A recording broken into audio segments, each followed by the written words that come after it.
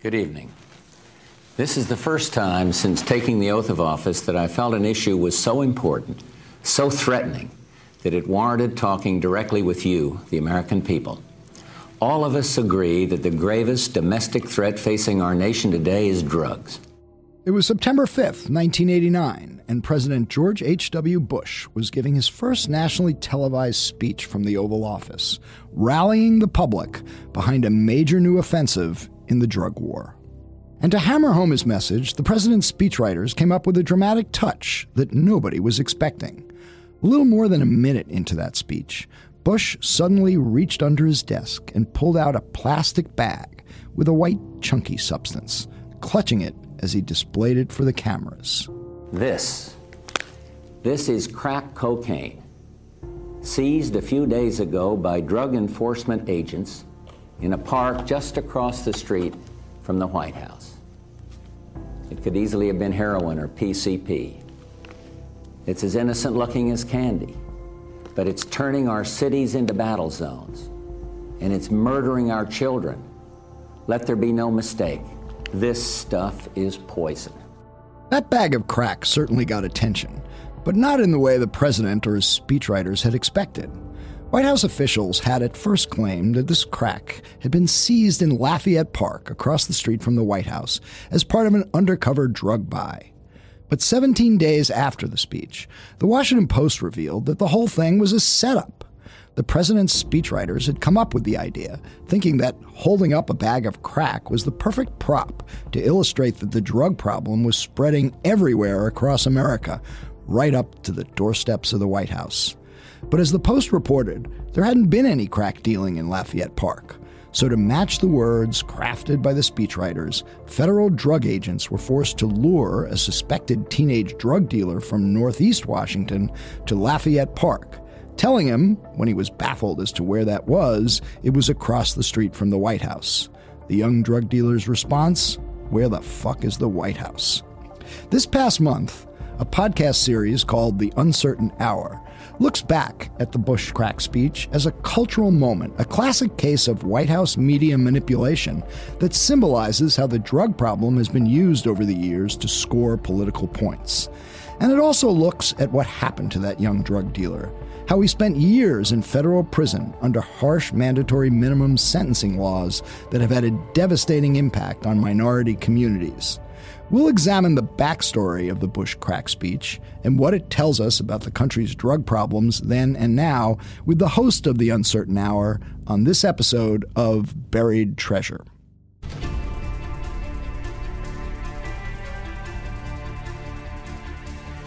Because people have got to know whether or not their president's a crook. Well, I'm not a crook. I told the American people I did not trade arms for hostage. My heart and my best intentions still tell me that's true, but the facts and the evidence tell me it is not. I did not have sexual relations with that woman. There will be no lies. We will honor the American people with the truth and nothing else.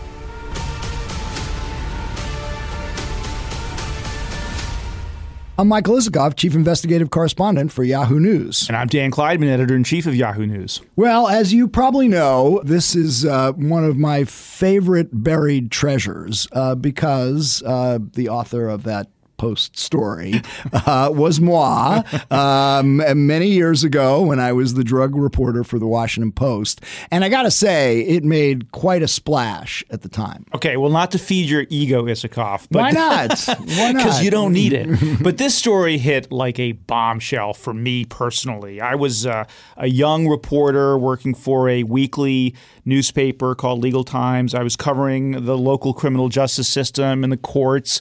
And I knew your work, of course. The thing about the story, it hit me on a couple of levels. One was, look, this was the age of sort of the image meisters, the Michael Devers. And we all felt like so manipulated by politics and how they were trying to manipulate our emotions. And so to see the Bush White House be exposed like this was just so satisfying. But on another level, it was a really important story, and I think we're going to touch on in this interview. And that is, I covered the drug war, and I saw every day in the courthouse the sort of collateral damage and the wreckage of the drug war. On the one hand, how damaging crack cocaine was and how it fueled so much violence, but also these policies that were putting away young teenagers for 20, 30, 40 years. I mean, just insane senses, doing all of these awful things. So that's, I think, what the real message and here in is. many ways, for all the attention, the story got at the time, the aftermath of what happened to that young kid, Keith Jackson, a teenager from Northeast Washington, went to Springer High School here, never had any problems before, first-time offender. But under these mandatory sentencing laws, the federal judge in his case, Stanley Sporkin, was forced against his will to impose a mandatory sentence of 10 years. Not for that crack buy, because he ultimately got off on that one buy, but there were some others also set up by federal drug agents. Yeah, these judges were on the front lines of these terrible policies, and they hated it. I remember talking to them at the time. They just hated it. And it's really interesting, I know we're going to talk about this, to look back all these years and how we as a society, how our politicians think so differently about this issue right now. But at the time, there was this pervasive fear fueled by politicians that led to those policies. Well, that is exactly the issue we're going to talk about with our guest, Chrissy Clark, who has revived this story and put it together in this brilliant podcast, The Uncertain Hour, Inside America's Drug War. So let's get at it.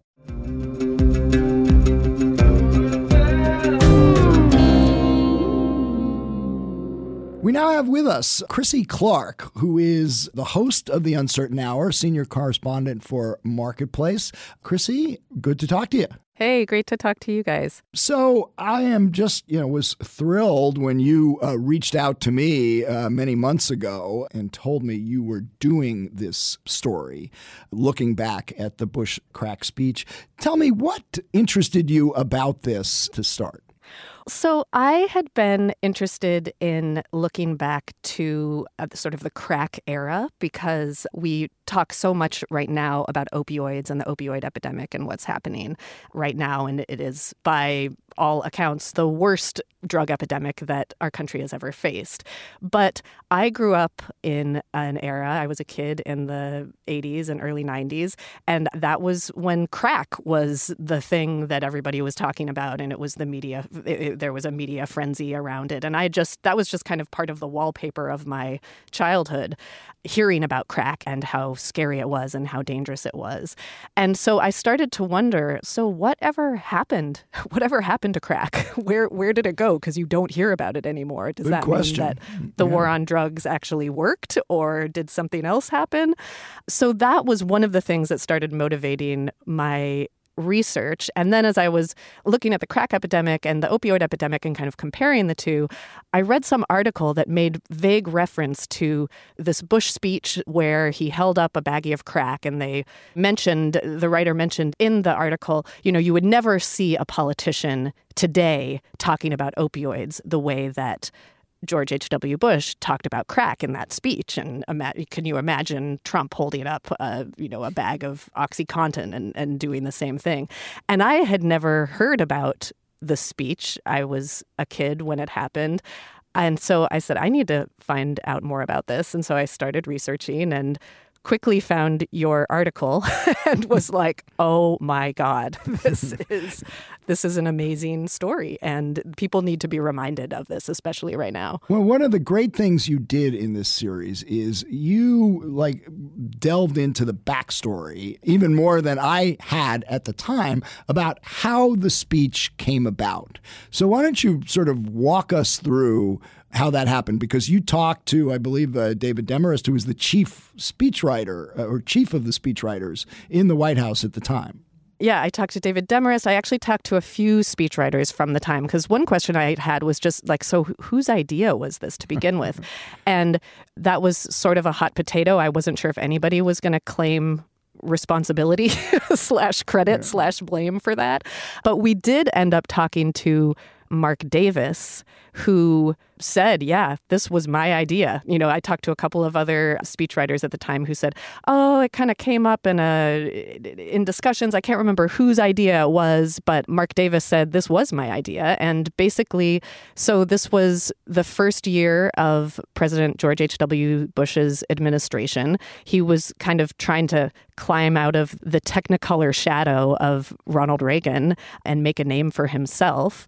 And one of the ways they decided to do that was to really seize on the issue of drugs. It was already in public opinion polls. It was the most important threat facing our nation, according to the majority of Americans. And so they decided Bush's first televised speech from the Oval Office was going to be all about this. This was the number one issue that the polls showed the public cared about at the time. There was this sense that crack trade was spreading throughout the country. It was out of control, fueling violence, fueling murders in our inner cities. And the White House, I mean, I guess they had a legitimate reason to want to galvanize the public's attention on this issue, didn't they? I think it's very fair to say that drugs were, and crack in particular, were really scaring a lot of Americans. And it was absolutely devastating certain communities in the country. And the country needed to have a serious conversation about what to do and policies to try to help people who were addicted to crack. I think that there became a bit of a media and political feedback loop around what the threat of crack actually entailed. By the time Bush gave his speech in 1989, crack use was actually already on the decline. It was not spreading to suburban neighborhoods and to far-flung corners of the country as it was depicted. It was not actually being sold in front of the White House or in the park right across the street. Right. There had been no drug crack buys that authorities had found in Lafayette Park at all. And that's what really piqued your interest, right? Because when you learned from the park police that there had never been a crack buy in the park across the street from the White House. Until that, except for that DA buy for the White House was the quote I got. And that was what really piqued my interest in this story. What I want to hear Chrissy talk about a little bit is you just made the point that crack use was actually on the decline. It clearly wasn't having the impact broadly across America as the Bush White House wanted people to think. But the sort of stagecraft, the fear-mongering, the way the media covered it, the way politicians talked about it, had a real impact in terms of policy. And you interviewed actually a really interesting character for the podcast who Mike and I both know from having covered these issues, Eric Sterling, who played a really interesting role in how all of this evolved. Talk about Eric Sterling and what he told you. Yeah, so Eric Sterling was at the time a Democratic staffer for the U.S. House of Representatives, and he was involved in writing key parts of this legislation that had actually been passed a couple years before Bush gave his speech in 1986. This was the Anti-Drug Abuse Act of 1986. And it was all a part of, I think it's important to remember at this time, being hawkish on drugs and calling for an even more amplified war on drugs was not just something that Republicans were talking about. This was a bipartisan issue. This was something that Democrats and Republicans were both. It was almost an arms race around the war on drugs. You call it a bidding war, and I think Sterling talks about actually writing that legislation where one member of Congress would offer an amendment saying, "Let's put $100 million into this for more enforcement," and then another would say, no, $200 million. Exactly. And another person, actually, I think it was Mark Davis, the speechwriter at the time, he described that era and the attitude on drugs as the sound of one hand clapping. Everybody was saying, we need more of this. We need stiffer and tougher law enforcement. And so what was so important about this legislation that Eric Sterling worked on, this was basically where mandatory minimums sentencing got encoded into law when it came to various drugs. And the frenzy around what sentences were attached to what drugs and what quantities of drugs Eric Sterling is pretty candid now and says, we didn't know what we were doing. It was random. Like, we didn't even really understand the metric system compared to ounces. So we were pinning amounts of crack versus cocaine to certain sentences. Chrissy, let's talk about how these two stories merge, the Bush crack speech and the impact of mandatory minimums on the kid who was basically used as a pawn in that Bush crack speech. You know, the way I wrote about it at the time, and you have amplified now, basically the speechwriters write the speech. They think it's a great idea. They call up somebody from the White House, calls up the Justice Department. Can you make a bust that we can use for the speech? The Justice Department calls the DEA. The DEA says, well, we don't really have anything around the White House, but we got a few undercover investigations going on. Let's see if we can move one of those suspects there to the White House. That kid was Keith Jackson, a teenager at Springard High School in Northeast Washington. Tell us what happened to Keith Jackson, both in that drug buy and then the aftermath, where he runs into mandatory minimum sentences. Yeah, so he did not know when he got a call from an acquaintance of his one day in early September saying, hey, there's a deal that we can do here. He had no idea what he was getting himself into. And it's interesting, you talk now even to some of the speechwriters that I spoke to who worked on the speech. They say, this whole story was kind of a footnote in the end, like the scandal around the setup for the speech. It didn't really matter. It didn't actually move the needle in terms of public perception or in terms of how amplified the war on drugs did get in the coming years. But it was not a footnote for Keith Jackson. It dramatically changed his life. He was not convicted for the drug buy in front of the White House, but he was convicted for 3 other sales that had happened over the course of the couple months before then. And they were for relatively small quantities of crack, but because of the mandatory minimums that were in place, and in many ways still are, he was sentenced to 10 years in federal prison. 10 years in federal prison. And as I recall it, the judge, Stanley Sporkin, really didn't want to give him such a harsh sentence. No, in fact, he said, you seem like a nice young man who was out of control for a period of time, but this is too harsh. But my hands are tied here. The legislation tells me that the law says that this is how much I have to charge you or how much I have to sentence you. And he actually suggested to Keith Jackson at his sentencing, maybe you can appeal to President Bush and see if he can lessen this sentence because he was intimately involved in this whole story. Did he seek a pardon or a commutation of a sentence? It's unclear if he did. There's no record of that. We actually went to the office of where they keep track of those things, and they had no record of one. It seems unlikely that he would have gotten one, given the tenor of the time. Remember President Bush's reaction after the story broke, and he was asked about this, and he said, does anybody have any sympathy for that drug guy? So he gave you a And he, as you said in the podcast, he really owned it when he was asked by reporters about it. I wanted to ask you, Chrissy, we're talking about the kind of racial impact of these laws, but I also wonder whether consciously or unconsciously you thought, and you didn't say this in the podcast, but I wonder if you thought at any point that there was a racial element to that particular speech and the decision to bring in a young black teenager from the inner city and to set him up.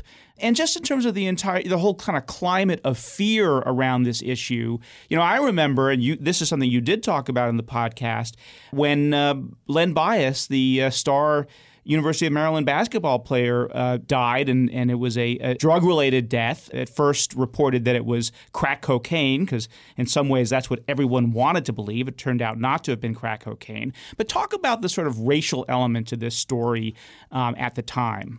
Yeah, I mean, everybody I talked to who lived through that time, many of Keith's classmates, as well as historians who look at these sorts of dynamics, talk about how much crack was really painted as a black threat and was really stigmatized and racialized. And that actually has a long history. Drugs and policies around drugs are often racialized, going back to the first drug laws back in the 1800s around opium, when specifically there was only one form of opium that was outlawed, and that was smoking opium. And that was just so happened to be the way that Chinese immigrants took opium, but you were still allowed to ingest it or to shoot it up for many years. So there is this long history of kind of tying a particular drug and a drug scare to a racial minority in the country. And I think that in the case of crack, that was definitely going on. And it's worth noting that crack was not just used by black people in the inner city. It was also used by white people, now disproportionately by African Americans.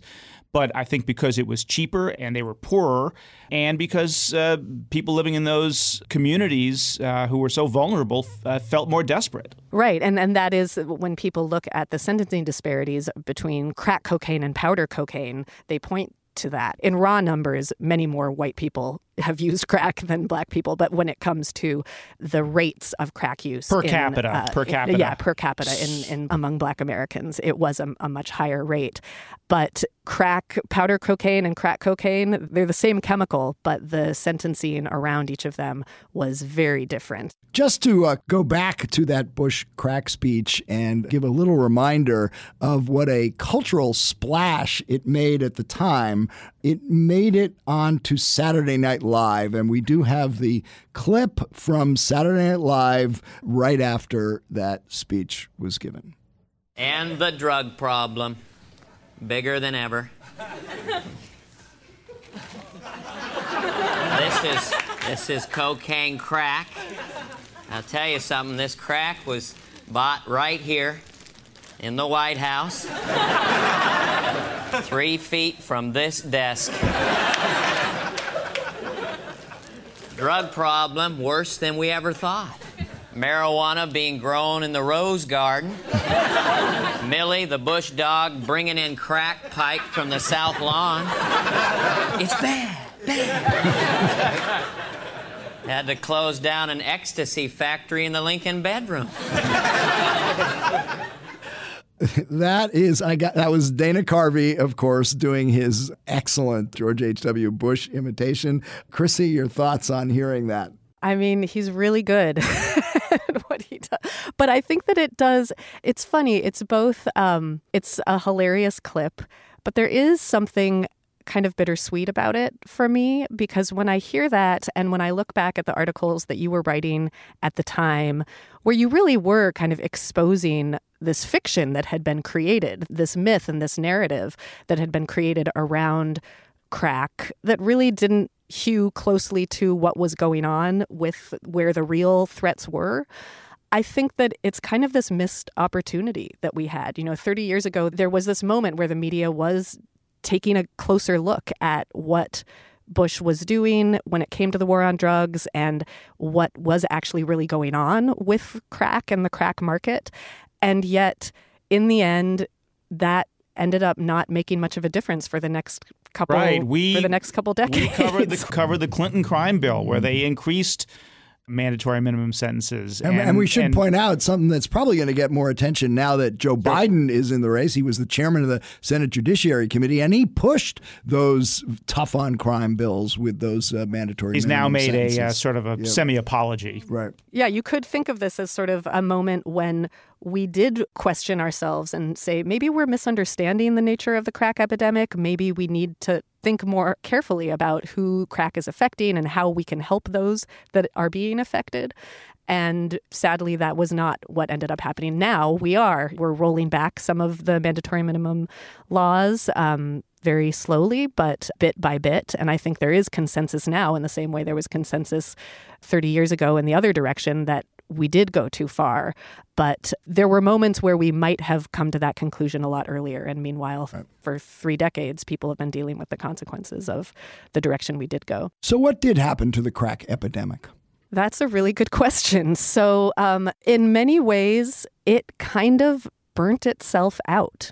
When I talk to drug policy experts and folks who have researched this, they talk about how if you look at any given city where crack hit hard and you look at the use of rate and kind of new initiants of new people who are using the drug each year, you see this kind of 3-year peak and fall in any given city where there's a spike of new users and then it drops off pretty dramatically after that. And the best theory, I mean, epidemics are difficult to get to the bottom of, but the best theories that people have are that in many ways, the stigma around crack, because it's a kind of drug that when the devastation, sort of the harrowing effects that it can have on someone become pretty visible pretty quickly.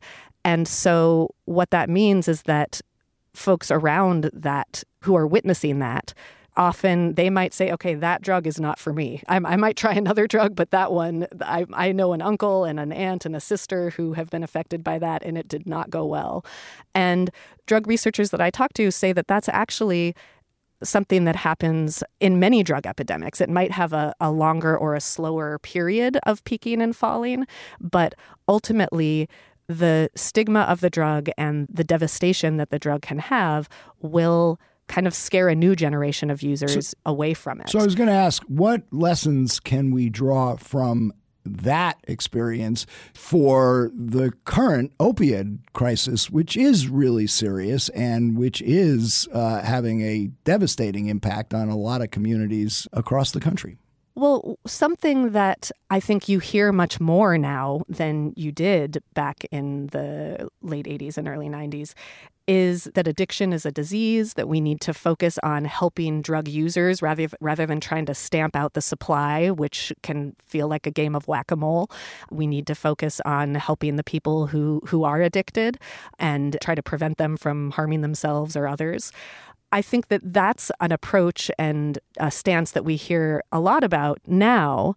We didn't hear that a lot back in the 80s, though if you go to the communities that were affected the hardest by crack, it was something that a lot of people were saying to themselves and to anybody who would listen. I spoke with a woman, Carrie Bridges, who was a classmate of Keith Jackson's, and this is something that she's been saying for the last 30 years. We need to. Her mother was, and her uncle, many of her family members struggled with drugs, were addicted to crack. And she said, we needed to help them. We didn't need to lock up the people who were selling the crack for decades. We needed to help the people who were addicted. And I think that that's something that now people are open to that idea. But I think that a lot of the people who were affected by crack 30 years ago feel a little frustrated that this is only now an approach that the country seems to be moving towards. Chrissy, this is making me think about when I was covering drug trials and homicide trials in D.C. Superior Court. And the people who, as you were just alluding to this, the people who did understand what was happening and how unfair and destructive these policies were obviously the people who were being affected by them. And in those trials, you began to see jurors kind of taking control of the situation, and you began to see jury nullification. And I remember trials in which the jurors would say, you know what, we're not sending another young Black teenager to prison because he's gotten involved in all of this drug situation. So, that's people need to listen, I guess. Chrissy, I got one quick question for you. Did you reach out to Keith Jackson?